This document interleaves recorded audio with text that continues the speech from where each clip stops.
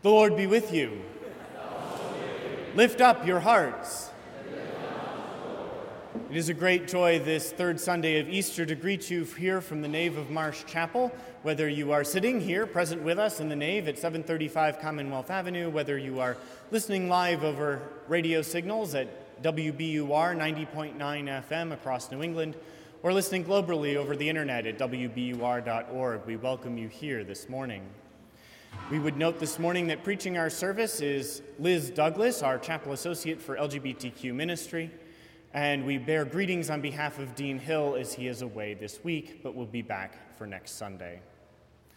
Let us stand as we are able in the praise of God.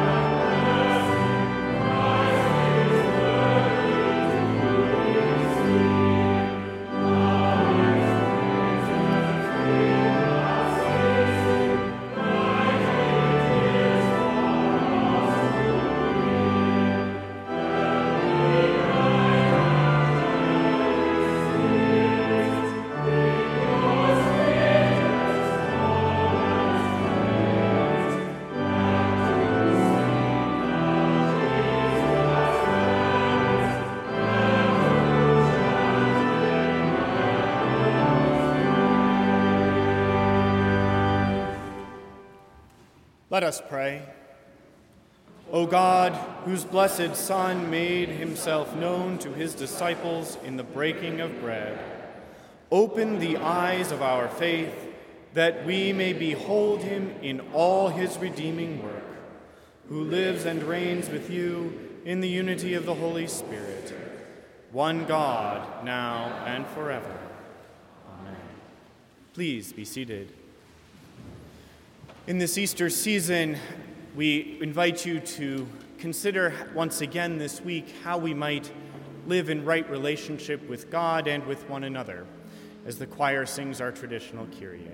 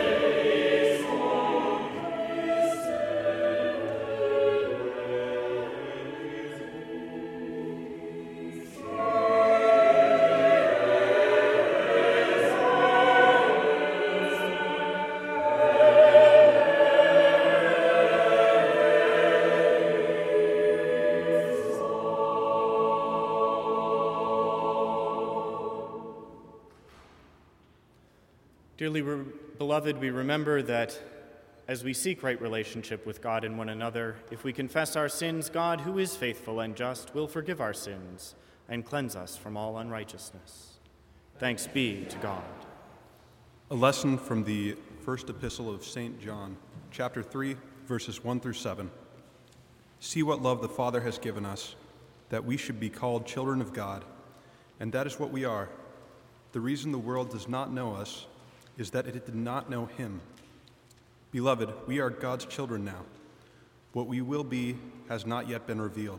What we do know is this: when he is revealed, we will be like him, for we will see him as he is.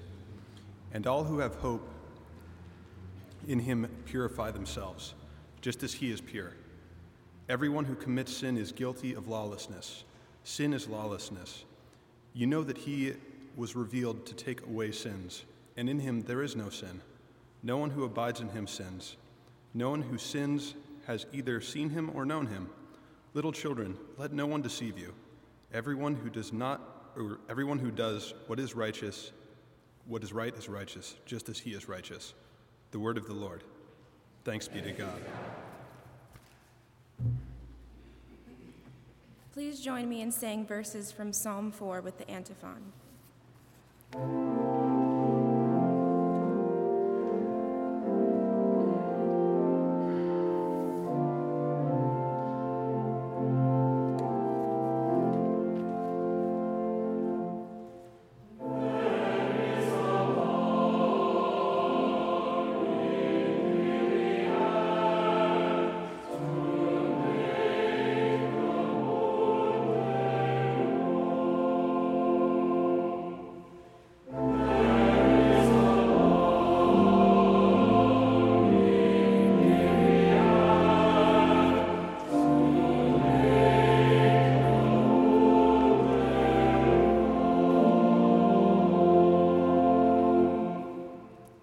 Answer me when I call, O God, of my right. You gave me room when I was in distress. Be gracious to me and hear my prayer. How long, you people, shall my honor suffer shame? How long will you love vain words and seek after lies?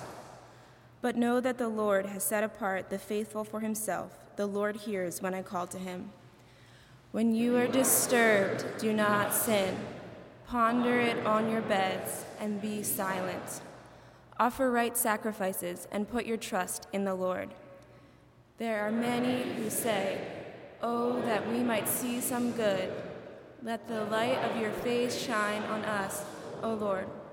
You have put gladness in my heart, more than when their grain and wine abound. I will both lie down and sleep in peace, for you alone, O Lord, make me lie down in safety.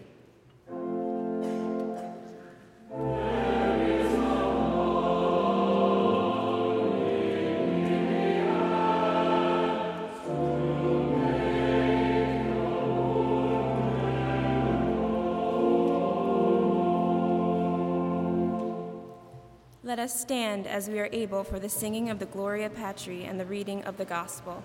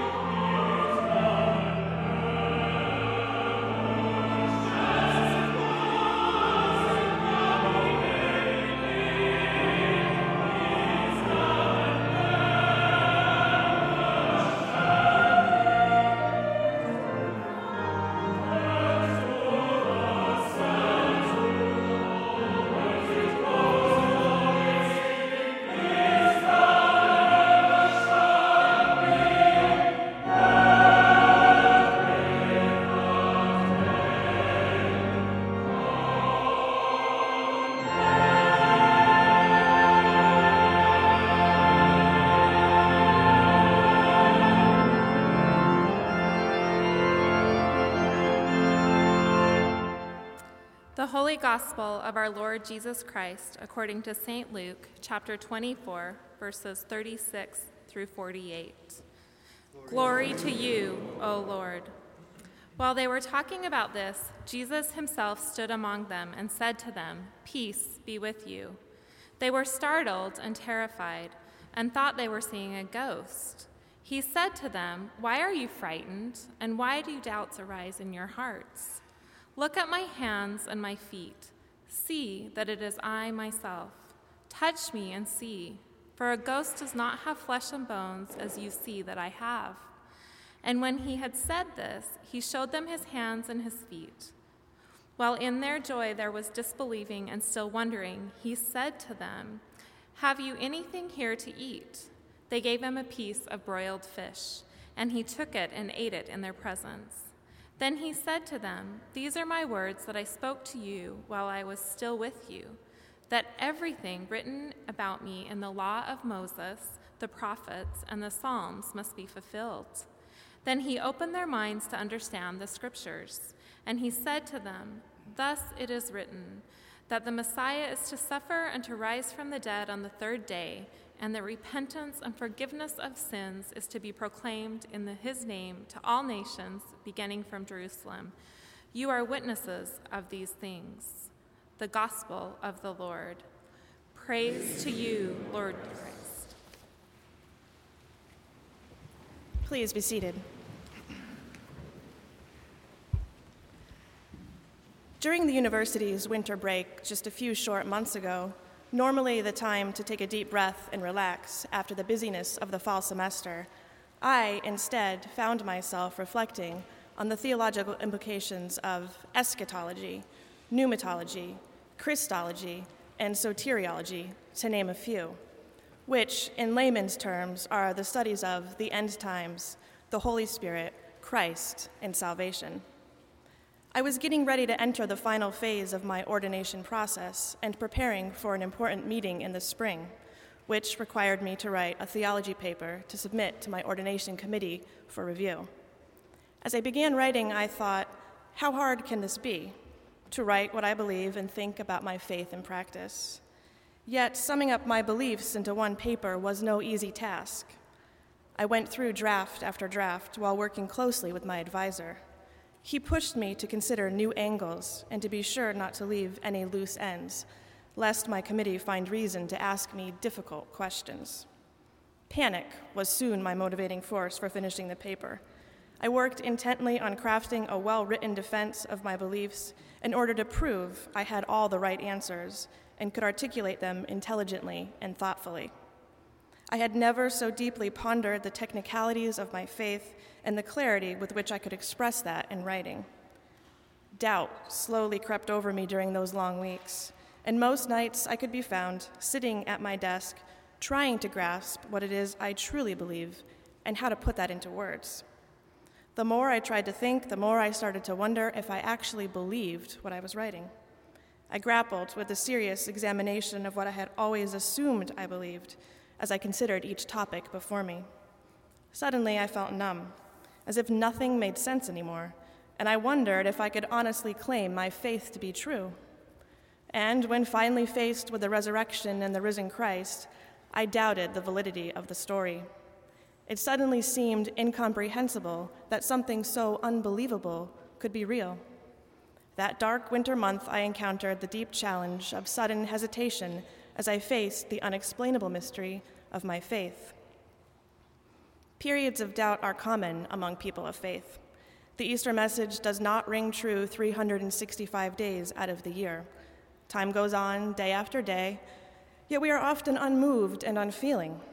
It may be easy to say, I believe in God, but deep down in our hearts, we wonder if we actually believe it all the time. When difficult situations arise, such as a death or any type of life-altering event, we wonder how and where God is present. It's natural to question if God is even listening, especially when trying to make sense of seemingly impossible circumstances and convictions of the heart. Confidence wanes and uncertainty takes control. In these moments and spells of skepticism, we frequently keep these fears and feelings tucked away deep inside of us, hesitant to express our lingering confusion. Occasionally, we're caught in a routine in which comfort is felt in certainty, knowledge, and factual information. To challenge or question belief and faith raises hesitation and can even lead to doubt. To confront traditional practices and thought in order to get a better understanding of why certain customs are done in a specific way may seem unfaithful. Yet, honest inquiry and healthy doubt in the midst of an authentic community are the most faithful acts and faith-filled examinations of what it means to be children of God in an ever-changing world. In his Haggadah, the Jewish text that describes the order of the Passover Seder, Elie Wiesel asks the question, what is most appealing about the Seder? To which he answers, it's challenge to children to ask questions. On this evening, all questions are not only permitted, but invited. On the first night of Passover just a few weeks ago, I sat at a large table in the company of friends and new acquaintances to enjoy together a Seder meal. Invited by a friend, I felt honored to be part of this tradition, and especially honored that any question, no matter how seemingly small or insignificant, could be asked and discussed over shared food and wine. I did ask questions, and I intently listened to the responses and eagerly joined in the conversation surrounding the history of the Passover. Each course and type of food signified a part of the story, a history and teaching lesson in which to learn and live.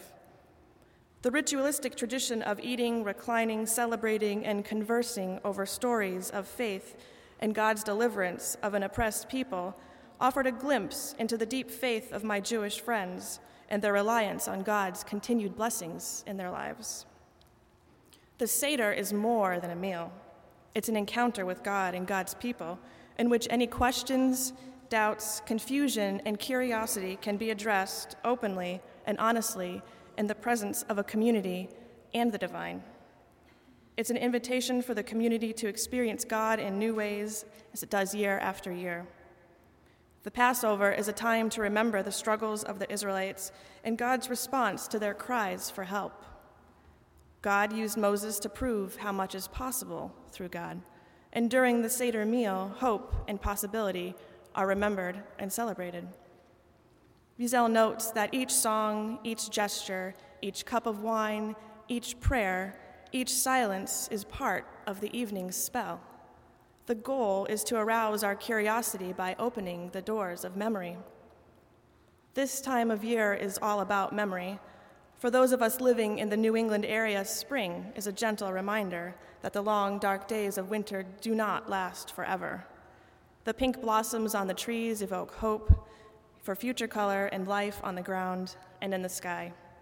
The extended warmth of the sun spreads within us as our skin glows with vivacity. 2 weeks ago, our feet were washed, the altar stripped. Jesus' last words echoed through our hearts and minds. The Christ candle was lit over a basin of leaping flames in the dark silence behind the chapel. And finally, the good news of the resurrection was proclaimed in singing, fanfare, and speech. The celebration of the empty tomb year after year is a powerful memory that offers hope. And even though you and I were not first-hand witnesses to the risen Christ, we do remember. Today, it's necessary to be reminded of what is possible. Celebrations like Easter are important because they remind us of God taking impossible situations and making good out of them. These days of remembrance allow us to pause and question, to take inventory of our doubts and disbelief in order to stretch and grow. As Michael Jenkins, president of Louisville Presbyterian Theological Seminary, said in the most recent issue of the Christian Century, it is appropriate that belief issues forth from doubt. At the very least, belief and doubt are not opposites. They are intimately related responses in those who are actually paying attention to the amazing acts of God among us. In our disbelief, feelings of separation and helplessness arise, yet God opens up our hearts and minds to new ways of thinking and acting, so long as we're willing to accept new challenges and seek answers to our questions among a faithful community. Perhaps we can learn from our Jewish sisters and brothers. Do we question enough? Is our curiosity alive and vibrant, seeking answers to the doubts and confusion often found lingering within our hearts surrounding our faith? Are we open to experiencing God in new ways? Do we candidly engage one another while searching for common ground? On a Friday night a couple months ago, I sat downstairs on the couch under Howard Thurman's portrait as I desperately tried to finish my theology paper. I felt confident about what I'd written, except for one area, and in that moment, Brother Larry walked in and sat down next to me.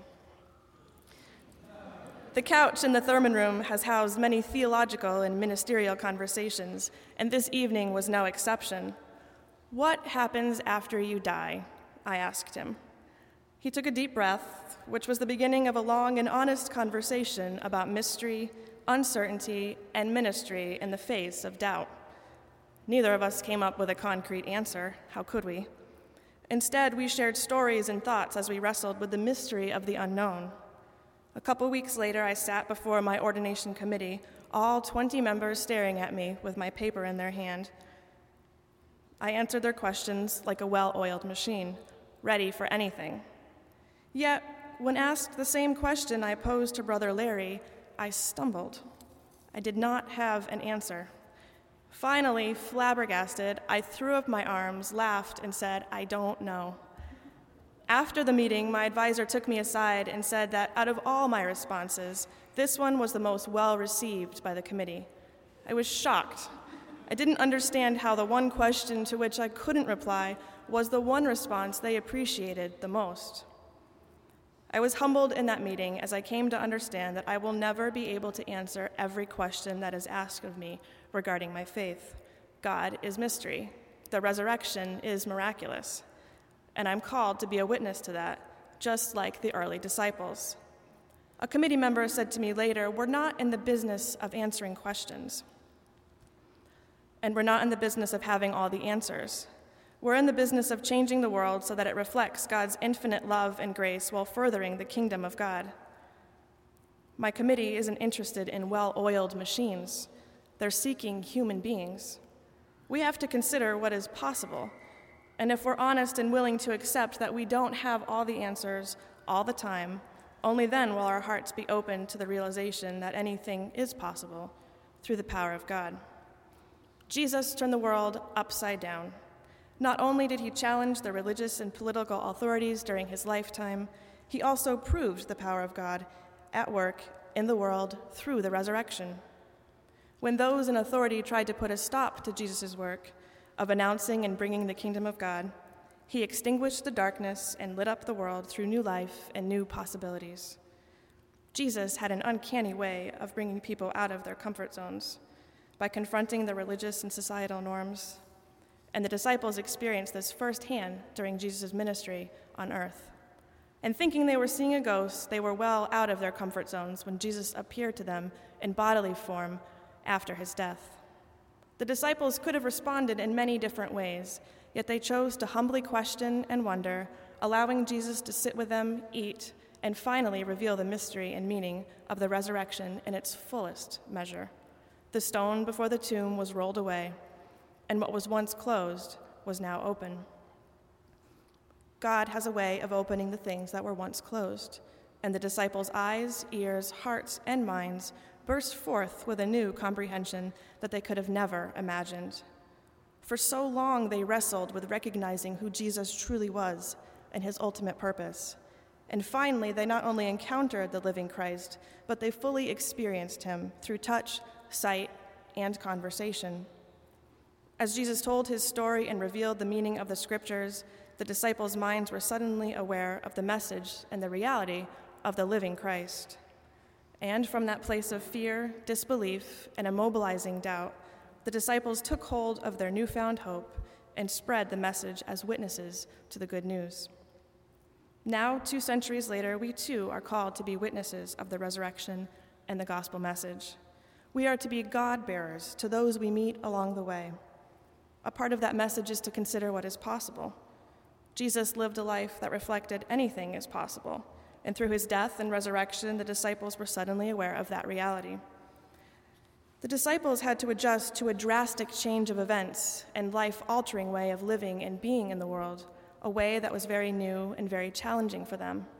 What had once seemed like an impossible situation unexpectedly became the most promising message of hope as the disciples shifted their focus and thinking to new ways of expressing the good news of the gospel they so recently had experienced. The world changes at a rapid pace, and human beings are constantly evolving as new discoveries are made and new thoughts and ideas uncovered. Today is Earth Day, a time to remember and appreciate the earth and its natural resources. What began over 40 years ago as hopeful means of raising awareness to the fact that we need to be faithful stewards has now become a global effort to reverse the negative effects of some of our choices and practices. And on Friday, the lesbian, gay, bisexual, transgender, and queer community commemorated the National Day of Silence in order to make it known that bullying and harassment of LGBTQ youth continues day after day, and it must be stopped. Days like this start with the realization that changes need to be made, and they continue because of the collective and faithful hope that things will eventually get better. A vision for what is possible remains strong, despite the fears and doubts that try to suffocate those working towards justice and peace. Yet, if there is one thing we can learn from the gospel lesson today, it's that anything truly is possible. Jesus died, was buried, and came back to life. This is the truth of the Easter message, where hope is found and where death and darkness do not have the last word. From death back to life, Jesus appeared to the disciples. A friend who knows me and my work in the ministry, who also knows me aside from my work, that I'm educated, think critically and rationally in most situations, approach decisions logically, yet also have a sense of humor, recently asked me, "Doesn't it seem far-fetched that someone could die, then come back to life like Jesus supposedly did?" Yes, it seems absurd that the foundation of my faith is based on someone rising from the dead, a belief that can't be proven by science or accounted for historically. Yet I believe in what is logically and scientifically impossible. Yes, I agreed with her. It does sound crazy. But the mystery of faith is often unexplainable. I realize that what's firmly rooted inside of me is a faith of hopeful possibilities based on the lived experiences of the gospel message and those yet to be discovered. 1 John conveys to us that we are children of God. And through my work with the LGBTQ community and the church, I strive to remind folks of this truth. I encourage them to learn from the past and remember how far we've come as a community, to remain hopeful for the future, to challenge the places of inequality and injustice, and to keep open hearts and open minds, because with a humble spirit and God's help, anything is possible. Michael Jenkins further noted in his article that witnesses to the good news of the gospel, if they are trustworthy witnesses, bear in themselves the tracks of their own pilgrimage of faith, a faith that more often than not involves some terror and some surprise, some disbelieving and some wonder, much like the faith of the first disciples. May we learn not to fear doubt, but to embrace it, not to limit what is possible, but to remember the hope of the resurrection, and not to hesitate to challenge our practices and beliefs, but to allow God to open us up to what unexpected opportunities still remain for God's grace and love to be revealed. Amen.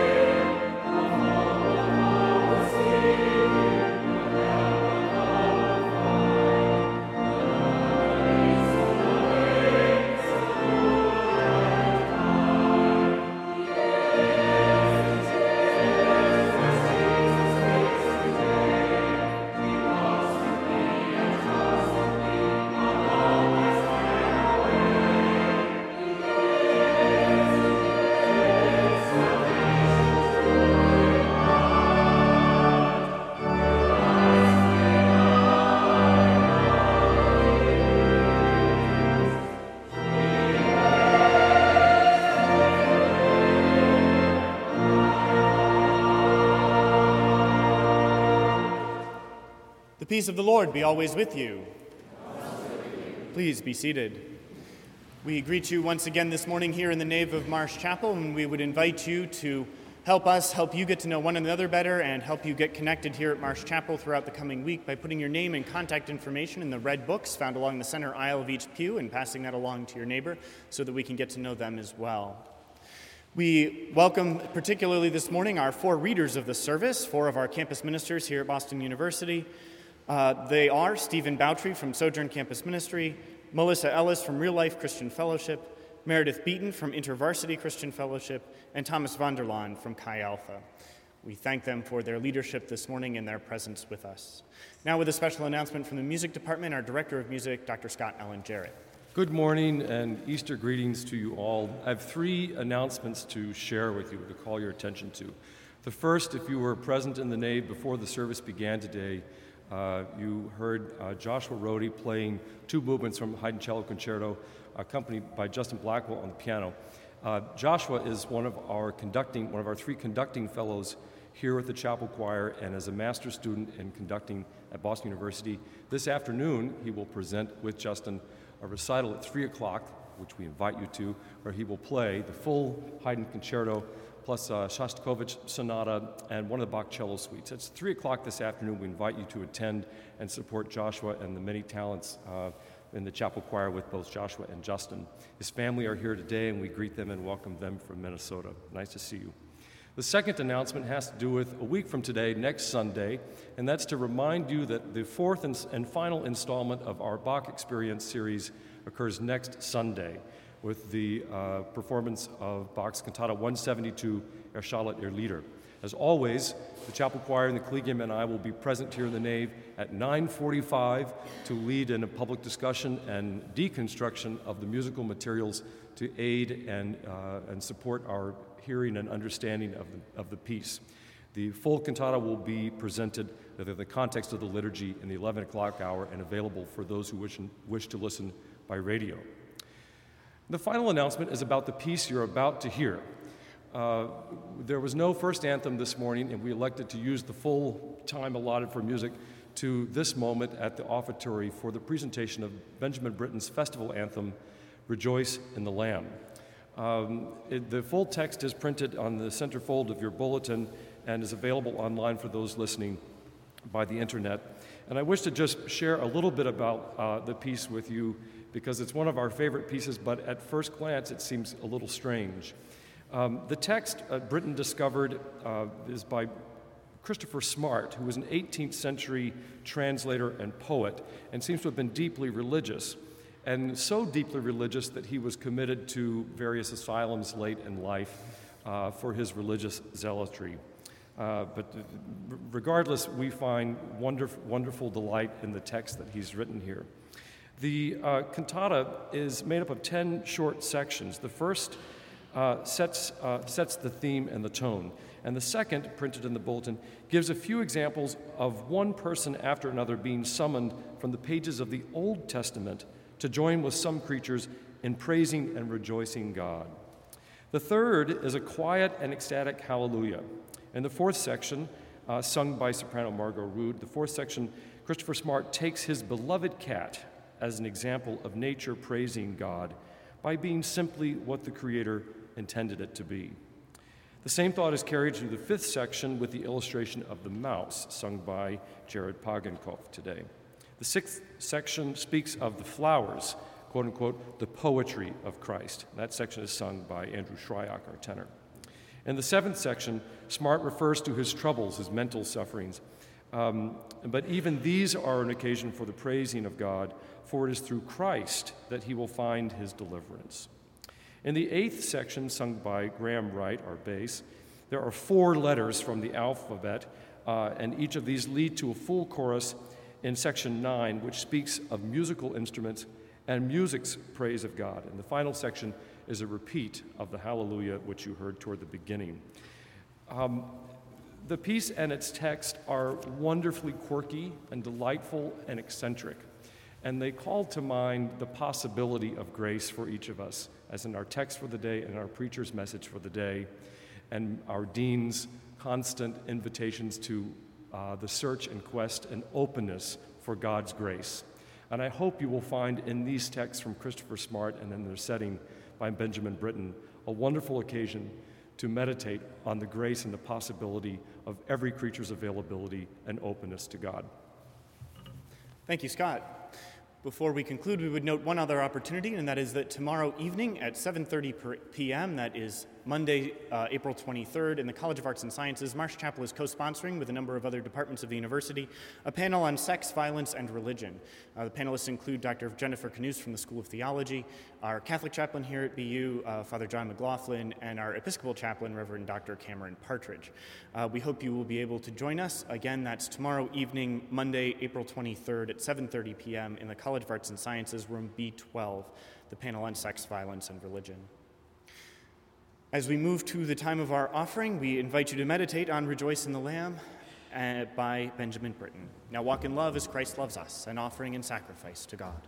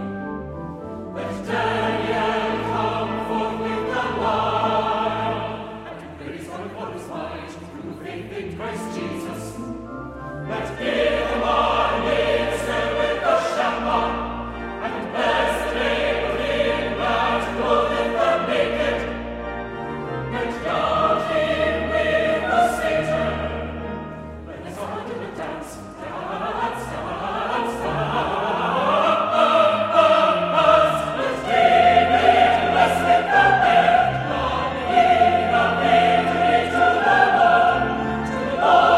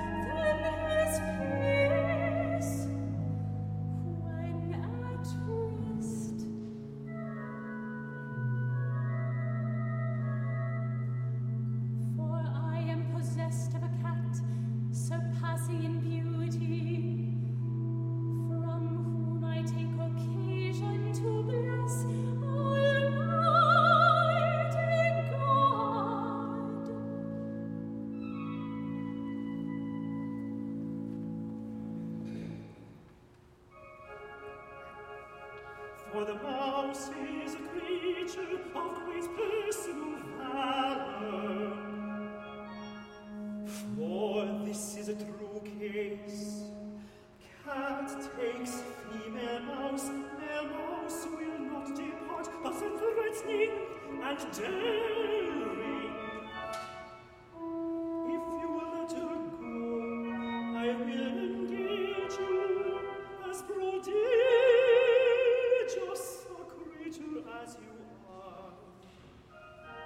For the mouse is a creature of great personal valor. For the mouse is of an hospitable disposition.